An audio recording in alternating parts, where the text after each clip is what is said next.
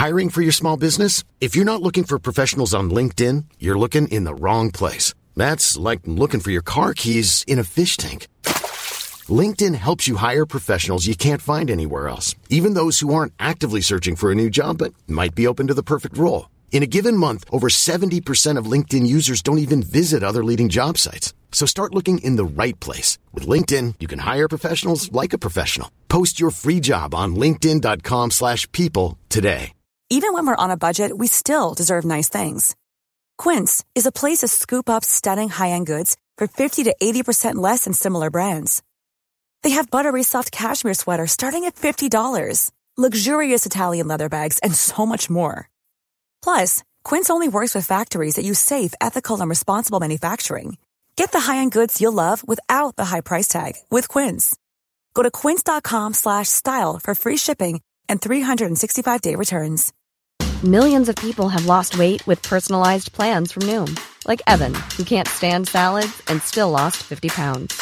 Salads generally for most people are the easy button, right? For me, that wasn't an option. I never really was a salad guy. That's just not who I am. But Noom worked for me. Get your personalized plan today at Noom.com. Real Noom user compensated to provide their story. In 4 weeks, the typical Noom user can expect to lose 1 to 2 pounds per week. Individual results may vary.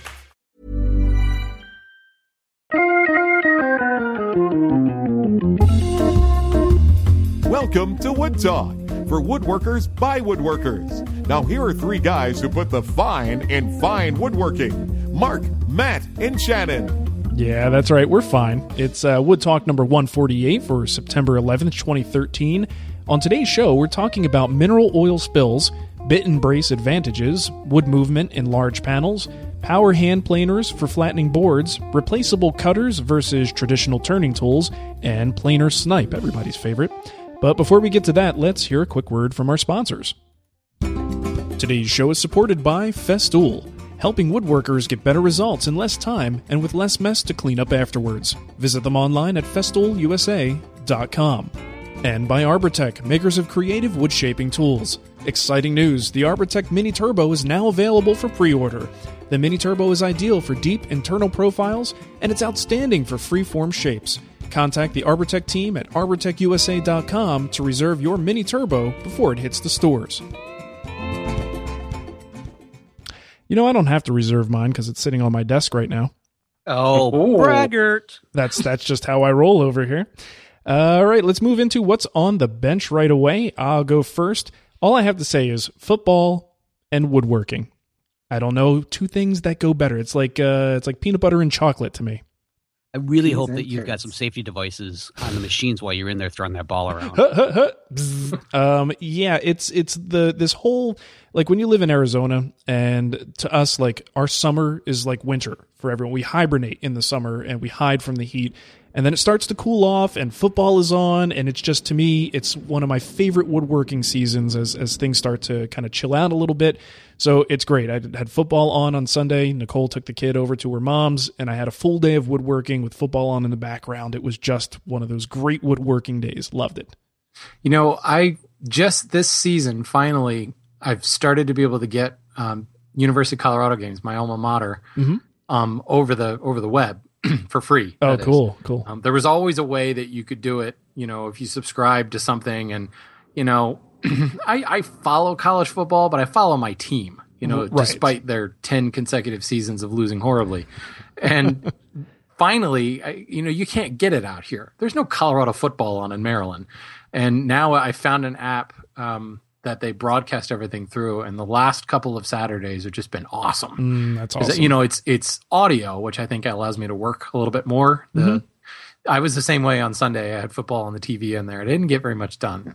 It is a little distracting, I mean, especially if you're interested in the game. But overall, just the whole vibe just feels really good. On a more of a woodworking-esque topic, I was doing the arched handles that are featured on this blanket chest. They're basically traditional green and green arched handles, and I'm using the method that was outlined by Daryl Peart in his new book. So if you want to check that out, it's really cool. But I wanted to demonstrate the process, and it was one that, as I was reading it, I wasn't quite comfortable with what was going on with the way part of it was done. And it started me down this path of thinking about things that we do sometimes once we have enough experience that maybe, safety is not a all or none thing, right? It's a scale. So there are some things that go on the other end where they're a little bit more dangerous than you might normally want to do, and you can't really come up with better ways to safeguard it. And there's things that are on the, super safe end of the scale. So this is one that I think once you have a certain amount of experience under your belt, you feel a little more comfortable doing this. And yeah, there's a little bit more risk to it, but you have a certain amount of confidence in like the tactile feedback of woodworking that you know how to do this operation.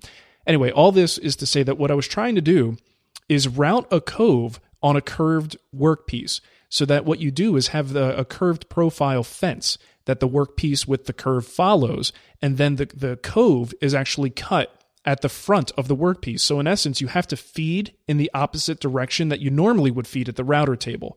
So you're feeding from left to right because the workpiece is behind the bit. It's between the bit and the fence. So you're with me here? Yeah, I'm already sweating.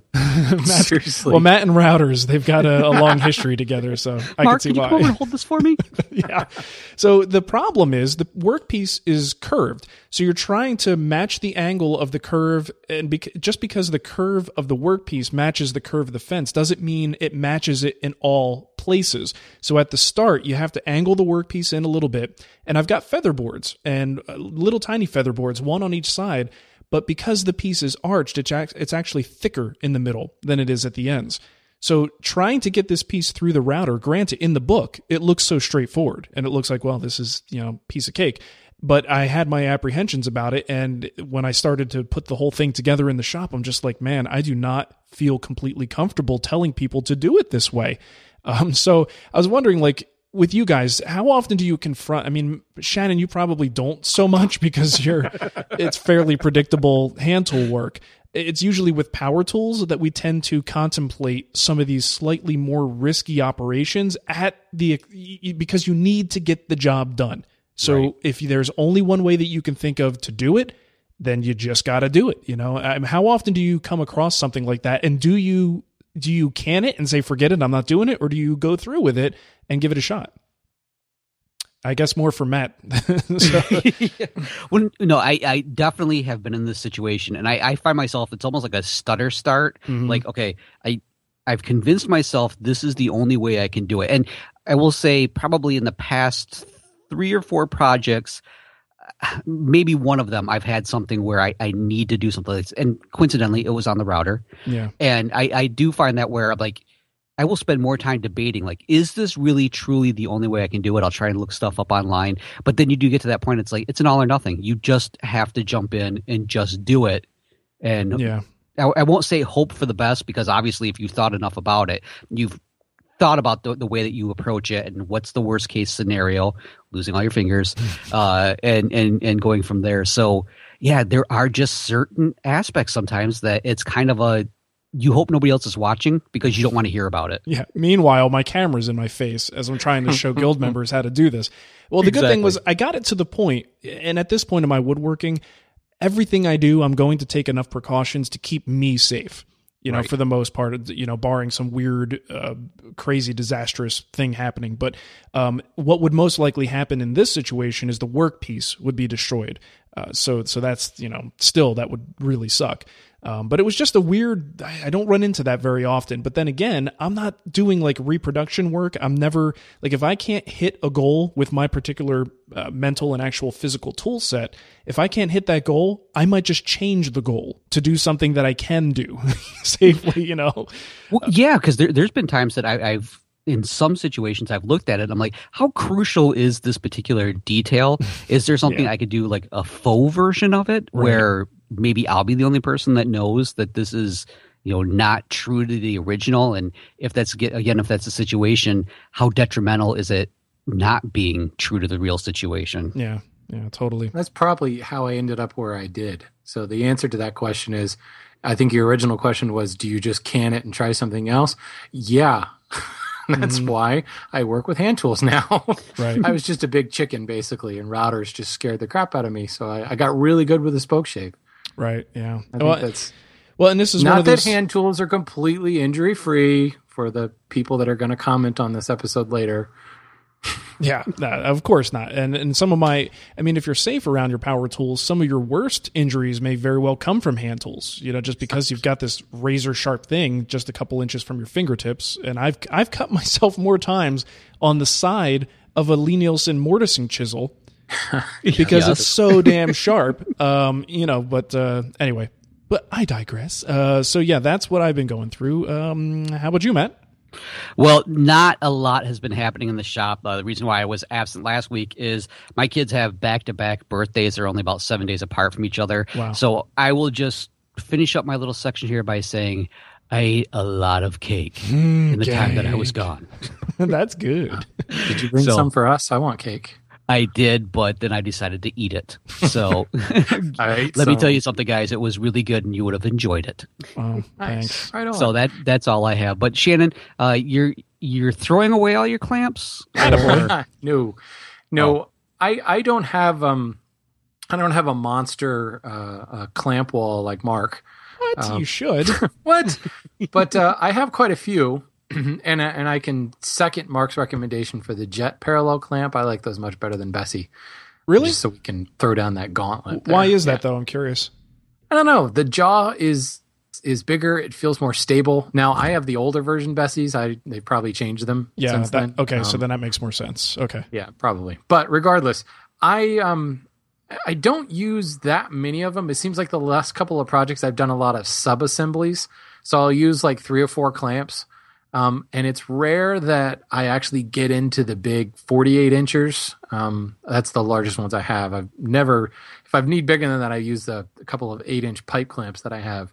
But I rarely do it. I use a lot of 24 inchers and the occasional 36 incher. And it was just gluing up parts for, I had to glue up 3 big panels for this flywheel that I'm making for this lathe. And I cleared the clamp rack.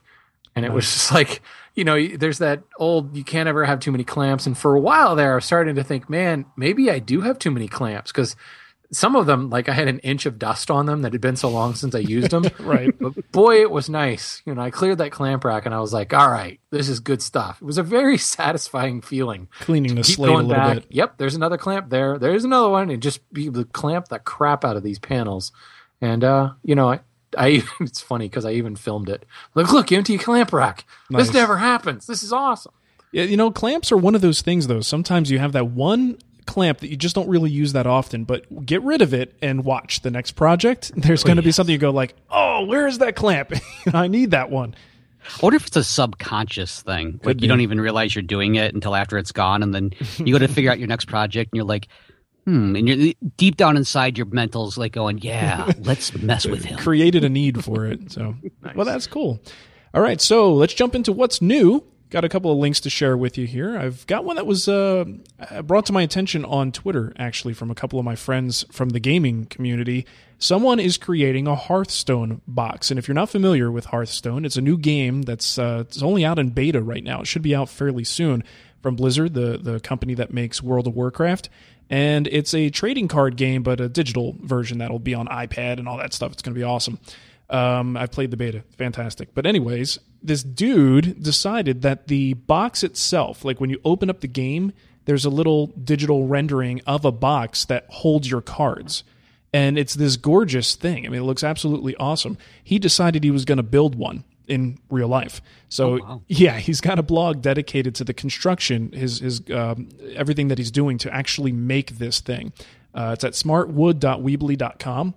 And he's got a number of blog posts as he's going through this process, and it looks like he's going to nail it. I mean, the way he's doing it, he's drawing everything out, planning it, he's routing all the pieces.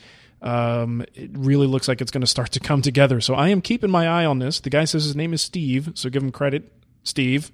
You don't have a last name, but so let me make sure. It's Steve Hearthstone now. Yes, it is. So well done and very cool. I can't wait to see this come together.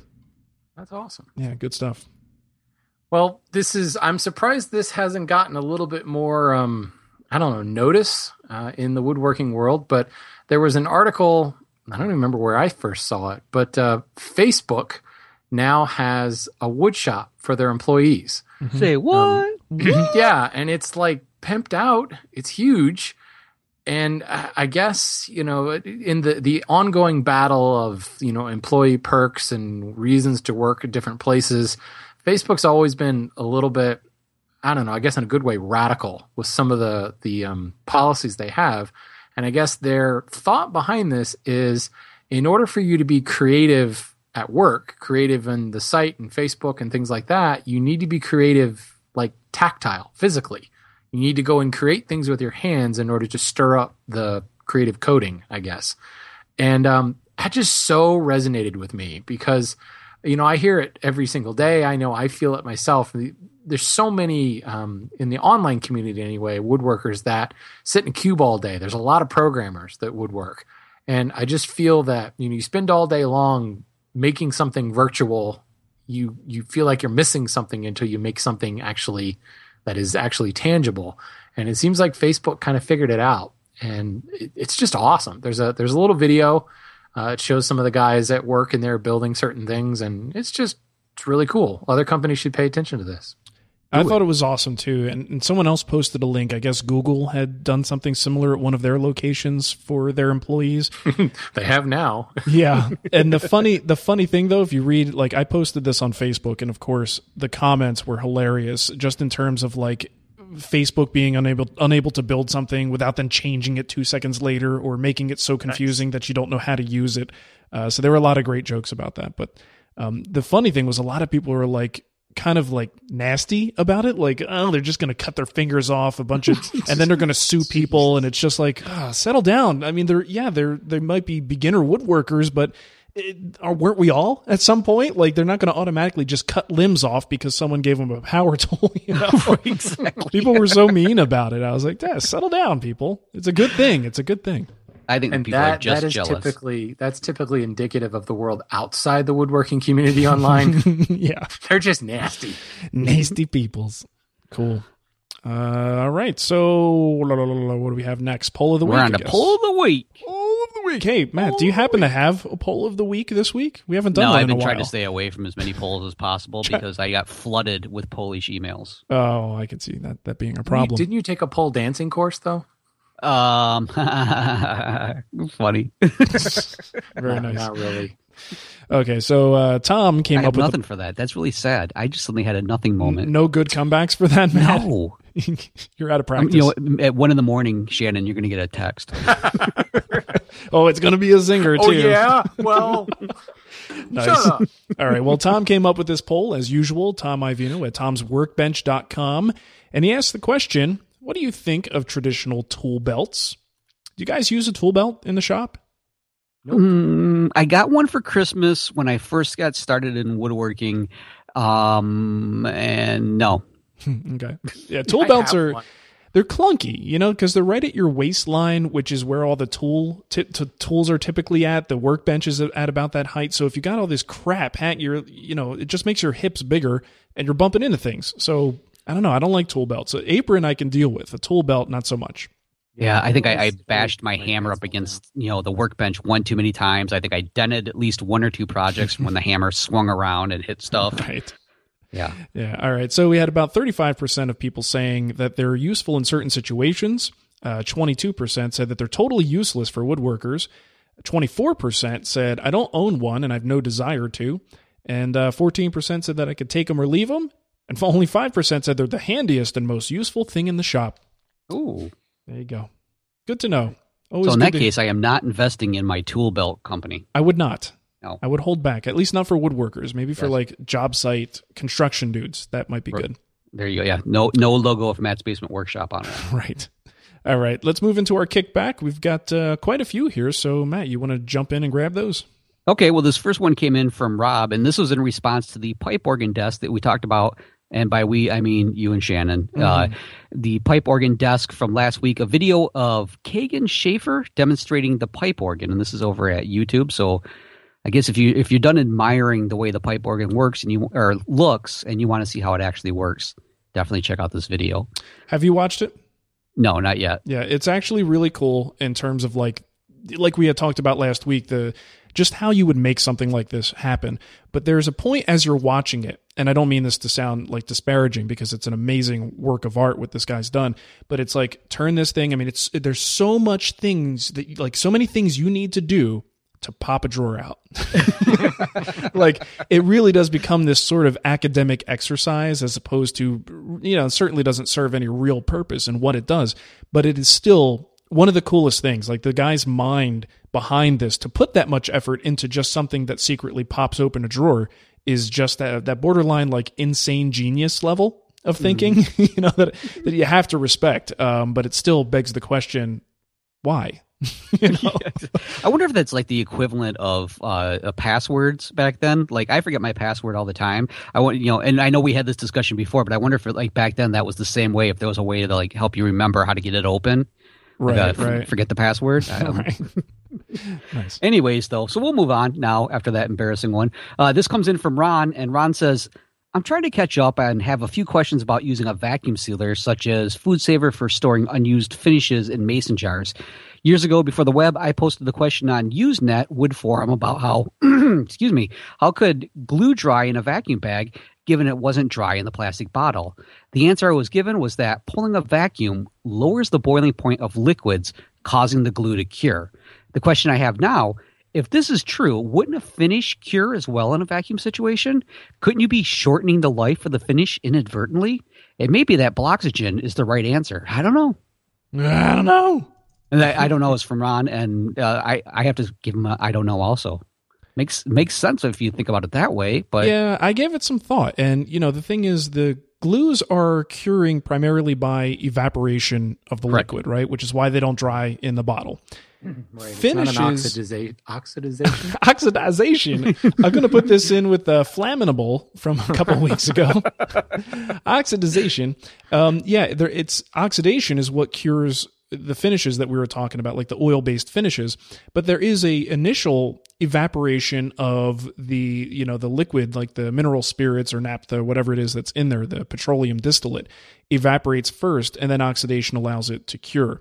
So it is a good question. Like, it does lowering the boiling point, if that's in fact what happens when you evacuate all the air out of it and you create a vacuum, does that do something to somehow like cause the evaporation to occur that would then allow the curing to occur? But there's no oxygen, so it can't cure. Like, right.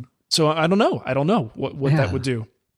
I mean, here's the other thing. Are we pulling enough of a vacuum that it really is a true vacuum that would lower the boiling pressure? I don't know exactly how that would work if we're talking about like just those little benchtop sort of canning pumps. But either way, I don't know that pulling a vacuum over your finish, it just sounds like messy work and probably not the greatest idea. It was right, exactly. It was just kind of like that's a really sticky whoopee cushion, in other words. Yeah, and it was something that we had talked about, just like, I wonder what would happen if, but to me it sounds much better to just use Bloxygen and, displace the gas, and that's it. Evaporation is not some sort of magical way to destroy things. It evaporates and it's got to go somewhere.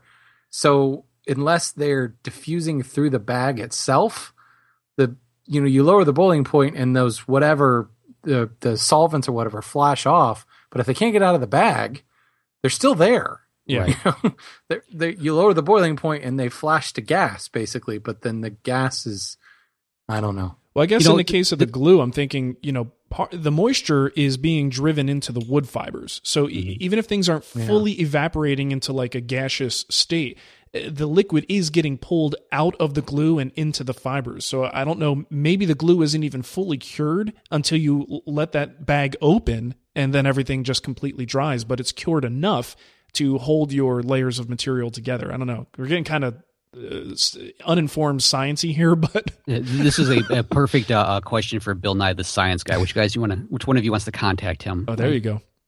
All right, well, let's move on before our heads explode here and everybody else's too. And this one comes in from Kenji, and he says, "Hey guys, keep using that Bloxygen to help keep your finishes fresh. Methane is lighter than air, so farting into your cans of finish won't work. I learned that the hard way.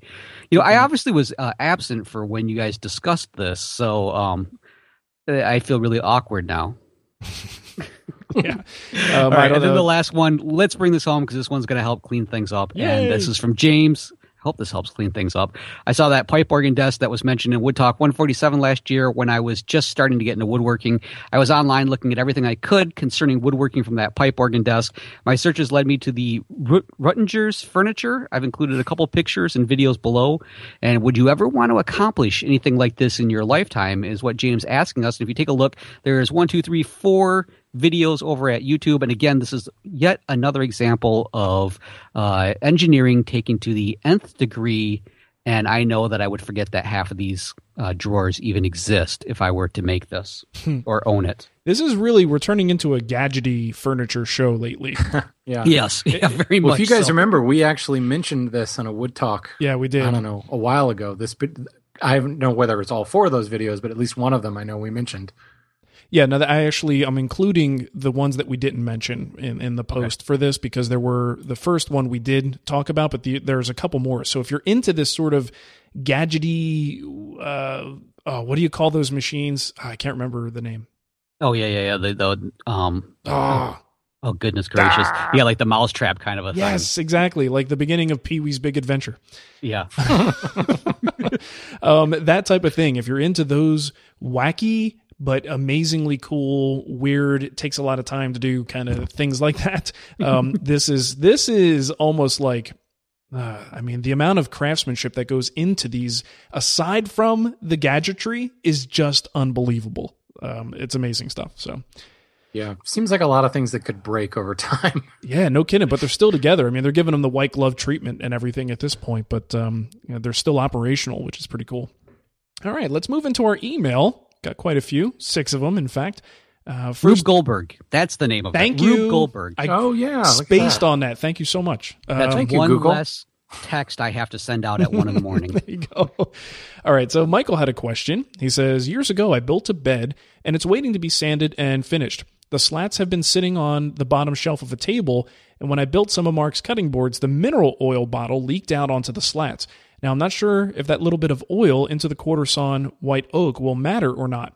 I'm planning on putting on dye first, followed by shellac, and then gel stain, followed by waterlocks. My first thought is to just sand and hope for the best. Second thought is to redo all the slats and then proceed. This is one of those things where you're probably just going to have to try some things, because I wouldn't want to say you're going to have to do a do-over, but ultimately a non-curing oil absorbing into the wood is certainly not a good thing if you're going to follow it up with what I'm guessing is probably a water-based dye. So what I would recommend is giving that thing a good mineral spirits bath.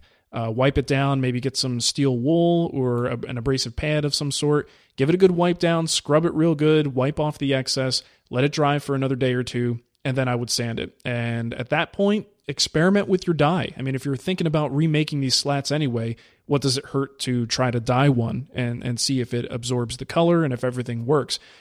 At that point, if you hit it with shellac, it probably will be okay, and you could proceed with the rest of the finish. But you need to make sure that those slats don't look dramatically different from the rest of the pieces, even if they take the color.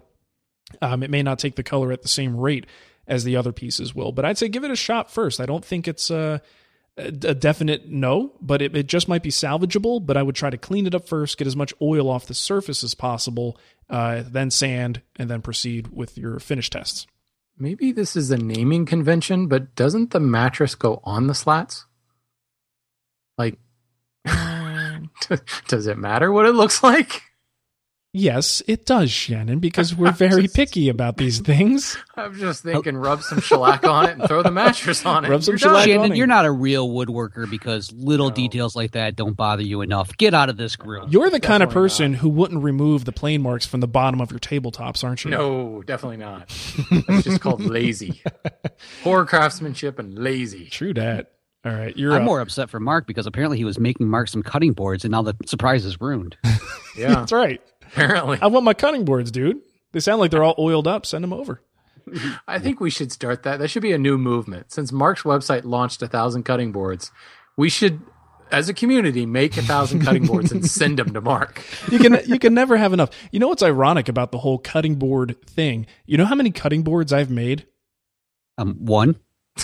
One? Three.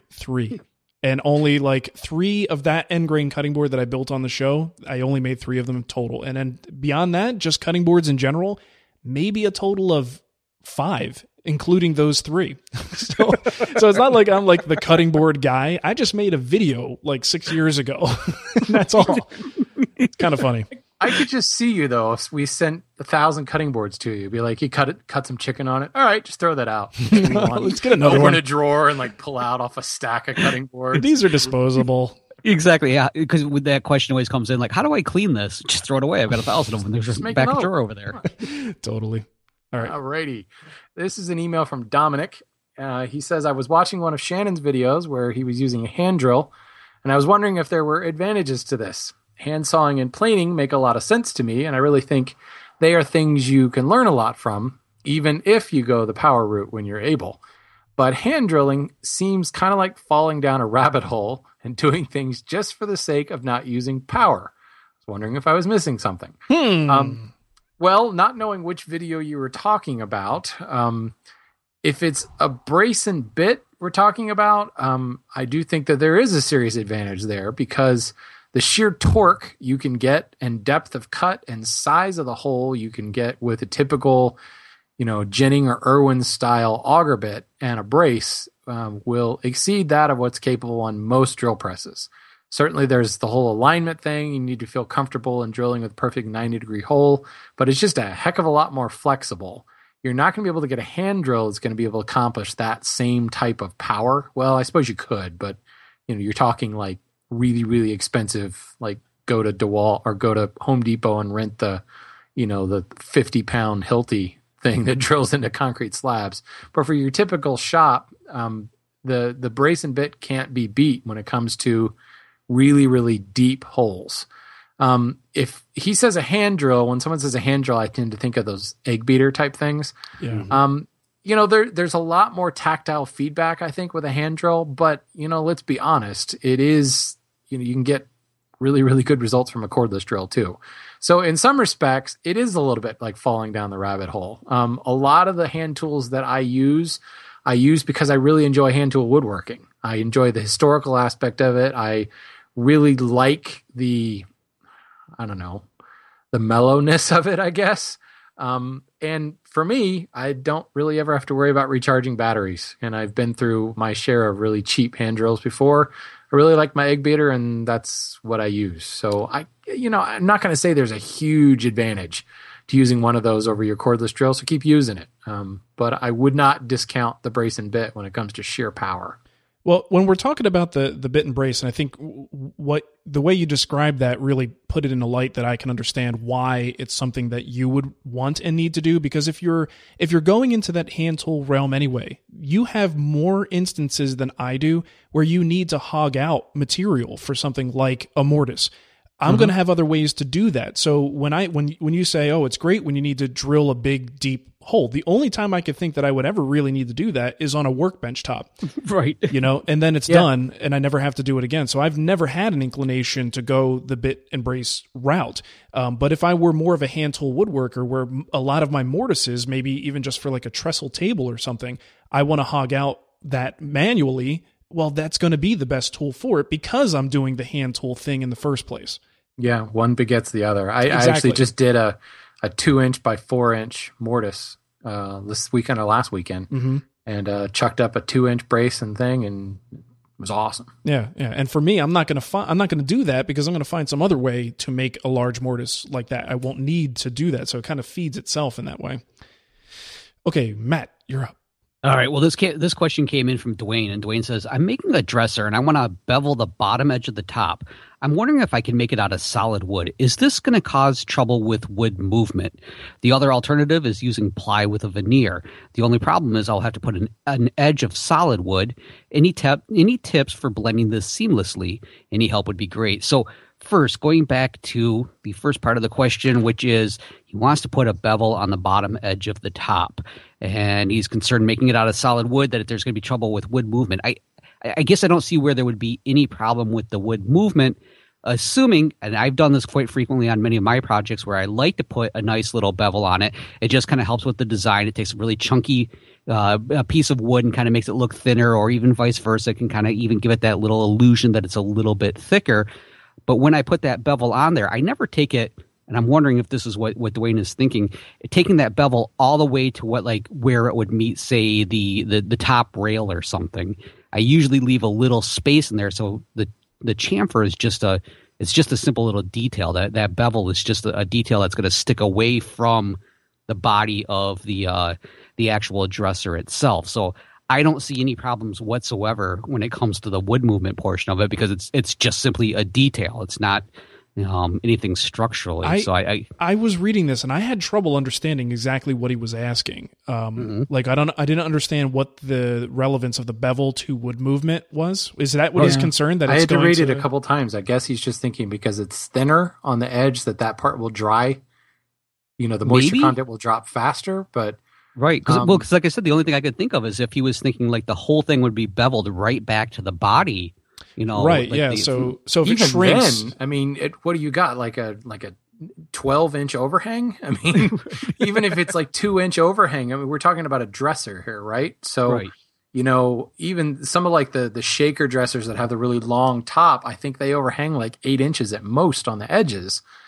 There's really not that much wood we're talking about here. Yeah. Right. Yeah. So in other words, I don't see any problems with it whatsoever. Mm-hmm. So, cool. And then now with the other part, any tips for blending, say, a solid piece to a plywood veneer? This just simply comes down to trying to get the best match that you possibly can. And even then, you're still going to, because you're essentially working with two different pieces of wood, sometimes they're going to stain a little bit differently. Great example for me is I have a bookcase that I built for Samantha, and the top was built with this really beautiful cherry veneer that I had, this cherry plywood, and then the edging around it is solid wood. And I know some people get very concerned if you say miter the corners, but plywood doesn't move. The only thing that's going to be moving is the solid wood itself. You're using typically a very thin piece at the most. And so I'm not really concerned when it comes to the actual miters themselves.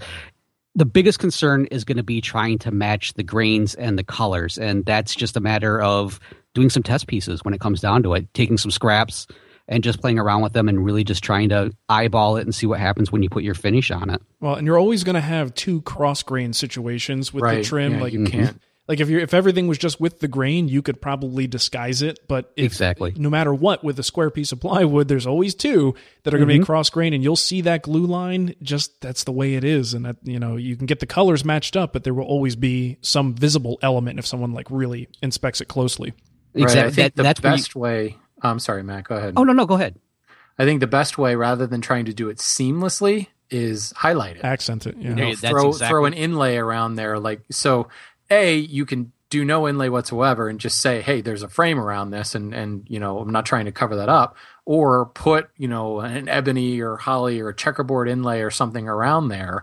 Now someone has to look at, we'll say, cherry on one side and cherry on the other side, and it's punctuated by this thing in the middle, and the difference in color is going to be less noticeable because your eye is drawn to that contrast, and B, no one's going to care because there's a line there. And they know that it's a different piece of wood. Yeah. So exactly. That's where I was going to go with it. Yeah. Embrace it. Just run with it. Just have a lot of fun with that kind of a thing. Because the only way you're going to come close to it is... don't know it. I was going to say, it's like he's rapping. When did that happen? Wickety whack. Let's move on to the next question. Word. Oh. All right. Justin had a question here. He says, I have a very small space in my garage, and I'm starting to get into woodworking. I have some basics, like a table saw, bandsaw, miter box, and router table. I've been using big box store wood for my wood supply, but would like to venture into other hardwoods that aren't available there. My question is, if I use the router table to joint the edges, can I get away with a power planer, the handheld one to flatten faces? I'm on a limited budget and also space. So here's the thing. I've got one of these things, and much like a lot of people, from what I'm reading, I have never really used it. It's one of those things that has just never come into my mind like, oh, this is a great solution for this particular problem.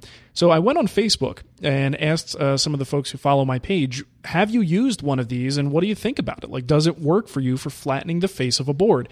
And it's kind of mixed, very polar responses. There are people who are saying, no way. If it was a board that's within the width of the tool, fine, like an edge or a narrow board, that's fine. But if it's more than the width of the tool, no way. And then another person actually, let's see, John Mercer says The key to using one to flatten wide boards is that the edges of the blade need a little tuning rather than being square this way. So basically like you would nick the edges of a hand plane to not have those track marks on the outside edges. So, so there are plenty of people in this list. If you can go to my Facebook page and catch this post, you'll get a lot of useful information.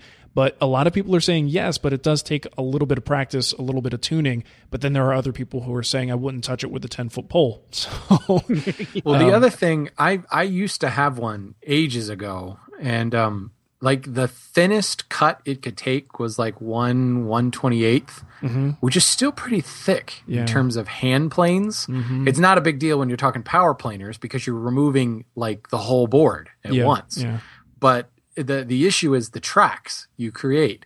That 1/128th, supposedly we can see and feel a thousandth of an inch, right, with our fingertips. 1/128th is a lot more than that. Significant. If I remember correctly, Nick Offerman of Parks and Rec fame uses these to dimension his slabs, like from the lumberyard, like to get a feel for the grain. He quickly hits it with one of these little hand planer things, and then he does his whole like router slab jig deal for the finished surface. Yeah. I doesn't really answer the question, but that could be. I could see that actually being a really cool kind of lumberyard type tool.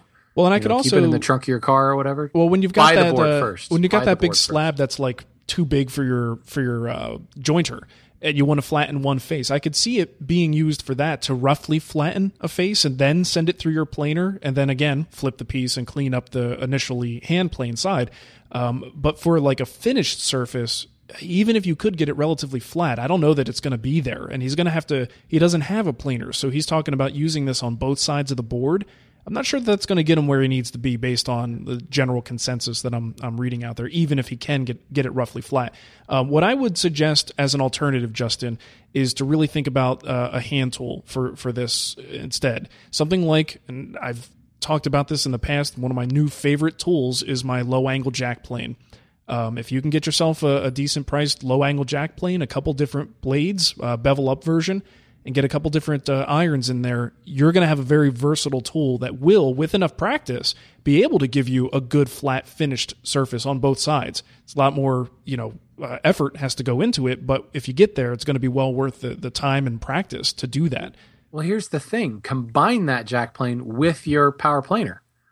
Rather than starting, because a rough's on board, it's all fuzzy and everything like that, and you've got to take a pretty heavy cut to do that. So if you can get it relatively flat and it's got plane tracks all over the place, you can make quick work of that with a jack plane. True. Set kind of medium to fine. So in the whole Christopher Schwartz coarse, medium, and fine hierarchy, he starts with damn coarse, then moves to coarse, then medium, then fine. That's a great idea. Good solution. So if he's already got the hand plane or the power hand planer, why not? That's fantastic. I like it. All right, you're up, Shannon.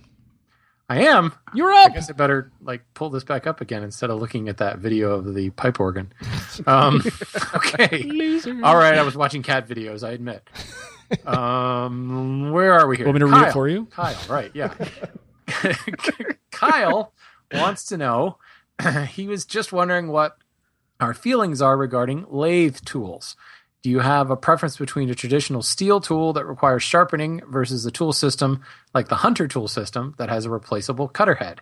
I got to say, before we go into this, we've got several turning questions this week, and I'm not sure what impression we've given our listeners that we know anything about turning. Oh, I don't know. Someone who builds a new lathe every week, maybe? Yeah, there might be something to do with that. All right, fine. Building a lathe and being good at turning are two different things. They just you should watch me turn sometime. However, this is one I threw in here because I do have some opinions on this. I have easy wood tools. I actually had a Hunter tool, a Hunter hollower, for a while. To be honest, the Hunter tool system, that particular one, I could not get the hang of it. There was it still required a certain presentation. You had to present the blade in such a way or it didn't work. What's with some of the newer ones, and there's a bunch of different ones besides easy wood tools now. They were kind of the first ones and probably the highest quality ones. There's only one presentation. There's a bar that fits, goes flat down on the tool rest, and you're at the proper presentation. And that's really the difference. You have to understand how to present the cutting edge with your more traditional tools. And there's a lot of nuance as well. By changing that angle of presentation, it can take a heavier or lighter cut. You can change it completely and get a scraping cut, etc. So there's a lot more variables and kind of, for lack of a better term, moving parts to the presentation of a traditional tool. So with that comes more of a learning curve, but also becomes a lot more flexibility and a lot more capability than a fixed presentation tool. So a lot of people are of the same mind that these kind of replaceable tool systems, they're really, really good for kind of rough shaping. And going back to what we were just talking about, they're kind of the coarse tool. And then you go to a traditional sharpenable high-speed steel or whatever steel tool for that final pass or that final cut to really get that beautiful slicing cut. Because these other fixed blade tools really are just scraping tools. There's a lot of people that I know Easy Wood Tools talks about it. It's not quite a scraping tool. I don't understand the geometry enough to really be able to say that it's not a scraping tool, but scraping, like sandpaper versus hand planes, it will abrade the surface more than it will slice the surface.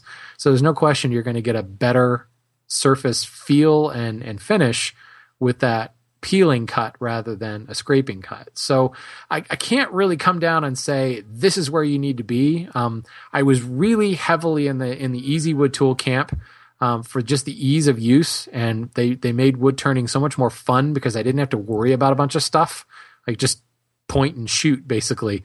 As I have gotten a little bit more specifically into the lower RPMs of my foot powered lathes, I am going back to a traditional tool more, and I'm using my fixed, I don't even know what to call those, my carbide tools, if you will, as a roughing tool more than anything else.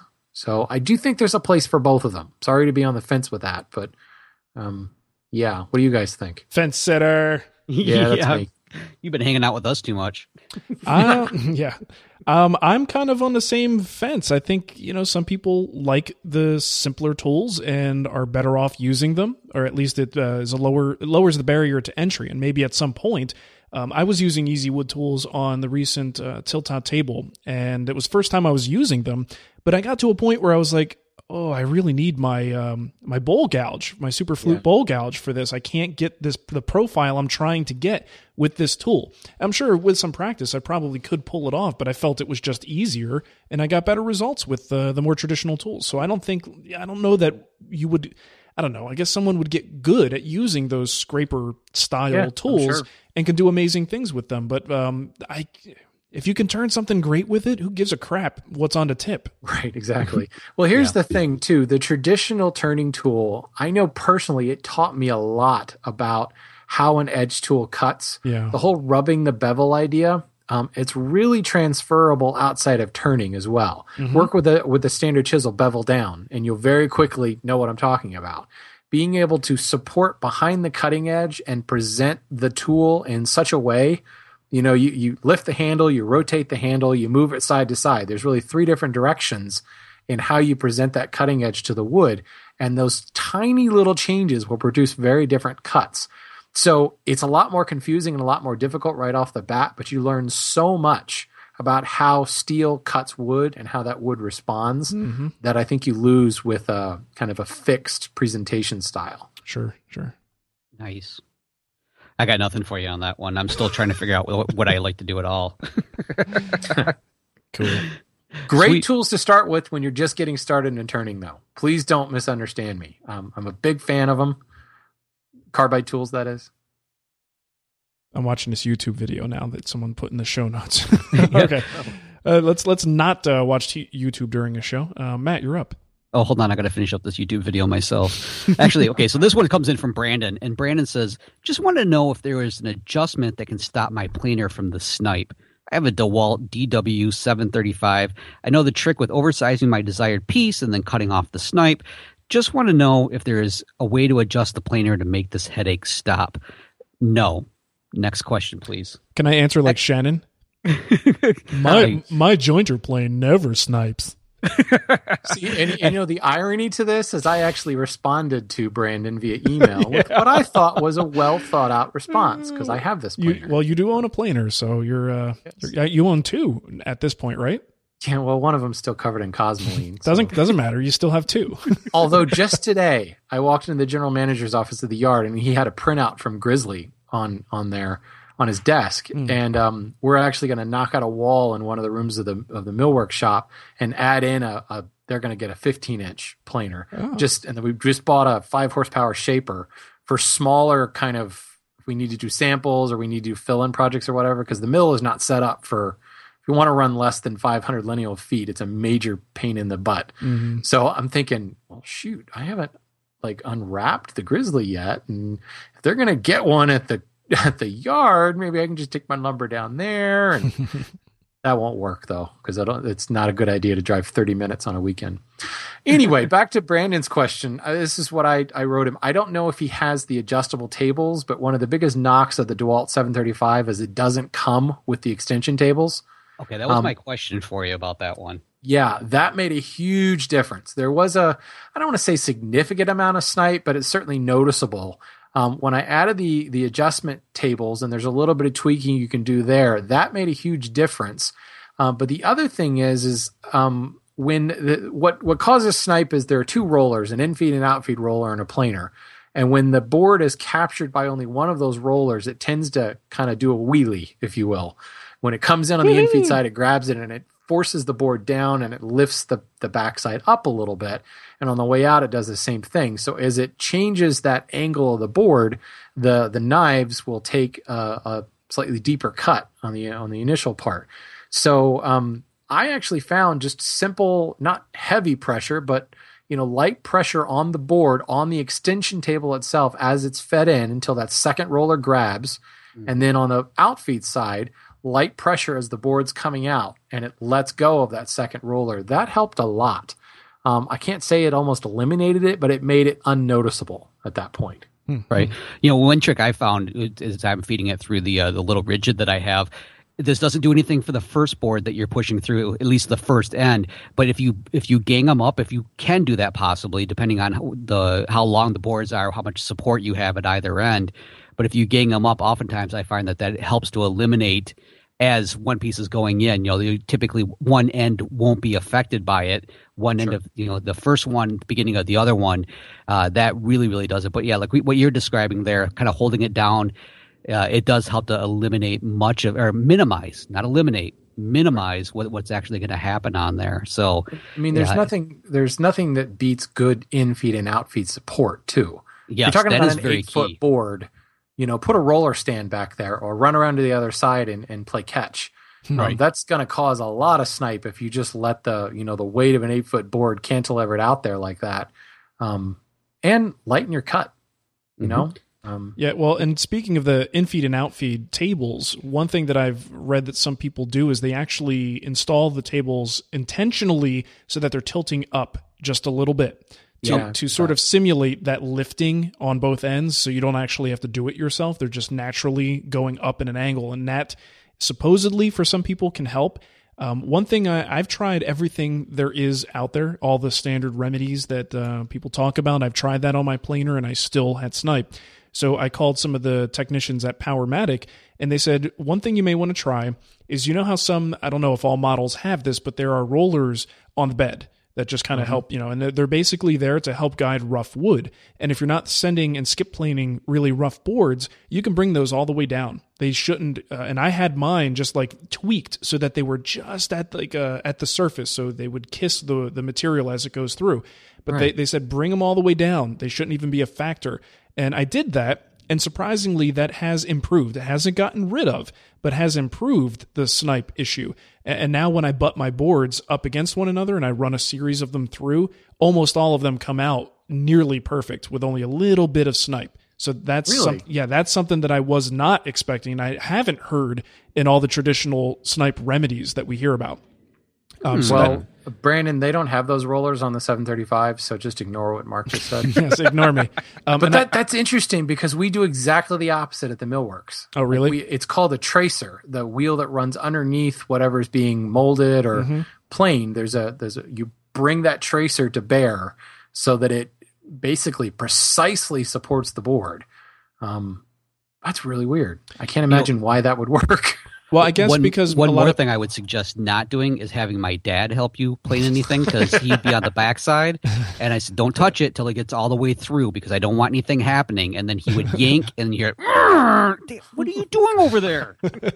Nice. I should also mention, back in Wood Talk episode 52, and I did a little search on the website, so we had a question about this in like episode 60-something, in which we referred back to 52.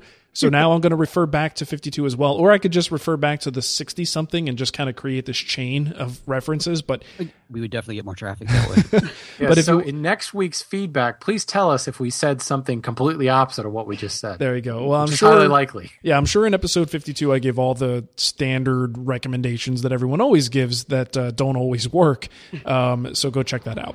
That's awesome. All right. iTunes reviews. If you want to leave us a review on iTunes, just look us up in the iTunes store, click on ratings and reviews, and you can ask Matt, I don't know, ask him whatever you want to. He'll answer any question. Yeah, I am. I'm an open book. Just go ahead. Just do it. Sometimes you'll get an answer that you wish you'd never asked the question. That's right.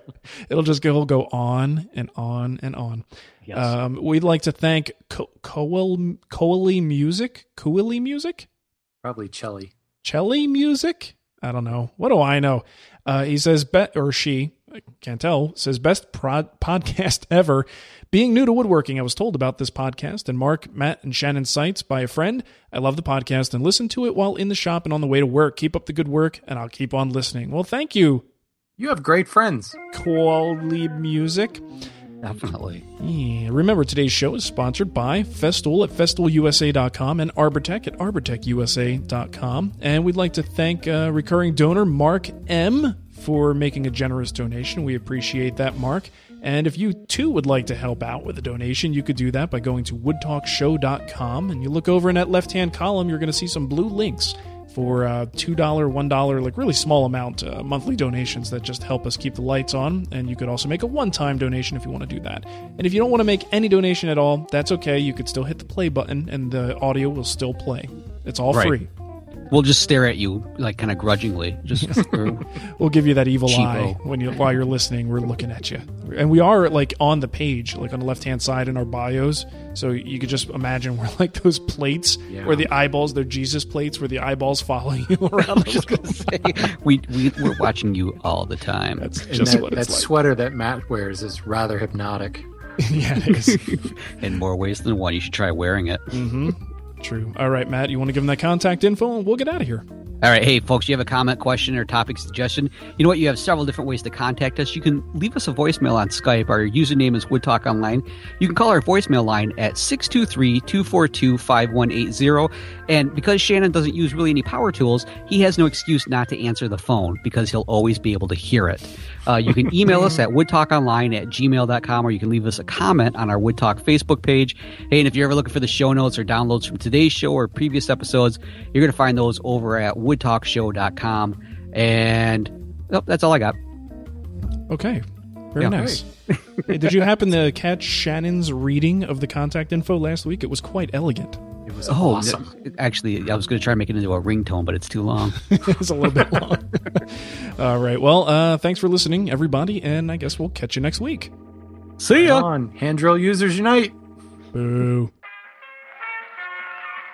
This podcast is part of the Frog Pants Studios Network. For more information about this and other shows, visit frogpants.com. Audio program so good, it's like you're there.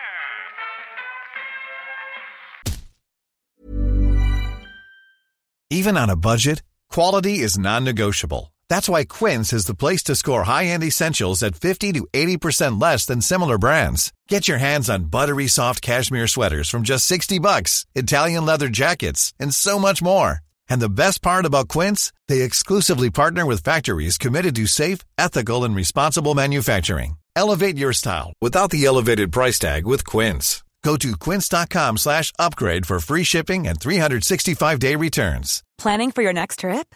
Elevate your travel style with Quince. Quince has all the jet-setting essentials you'll want for your next getaway, like European linen, premium luggage options, buttery soft Italian leather bags, and so much more. And is all priced at 50 to 80% less than similar brands. Plus, Quince only works with factories that use safe and ethical manufacturing practices. Pack your bags with high-quality essentials you'll be wearing for vacations to come with Quince. Go to quince.com/pack for free shipping and 365-day returns.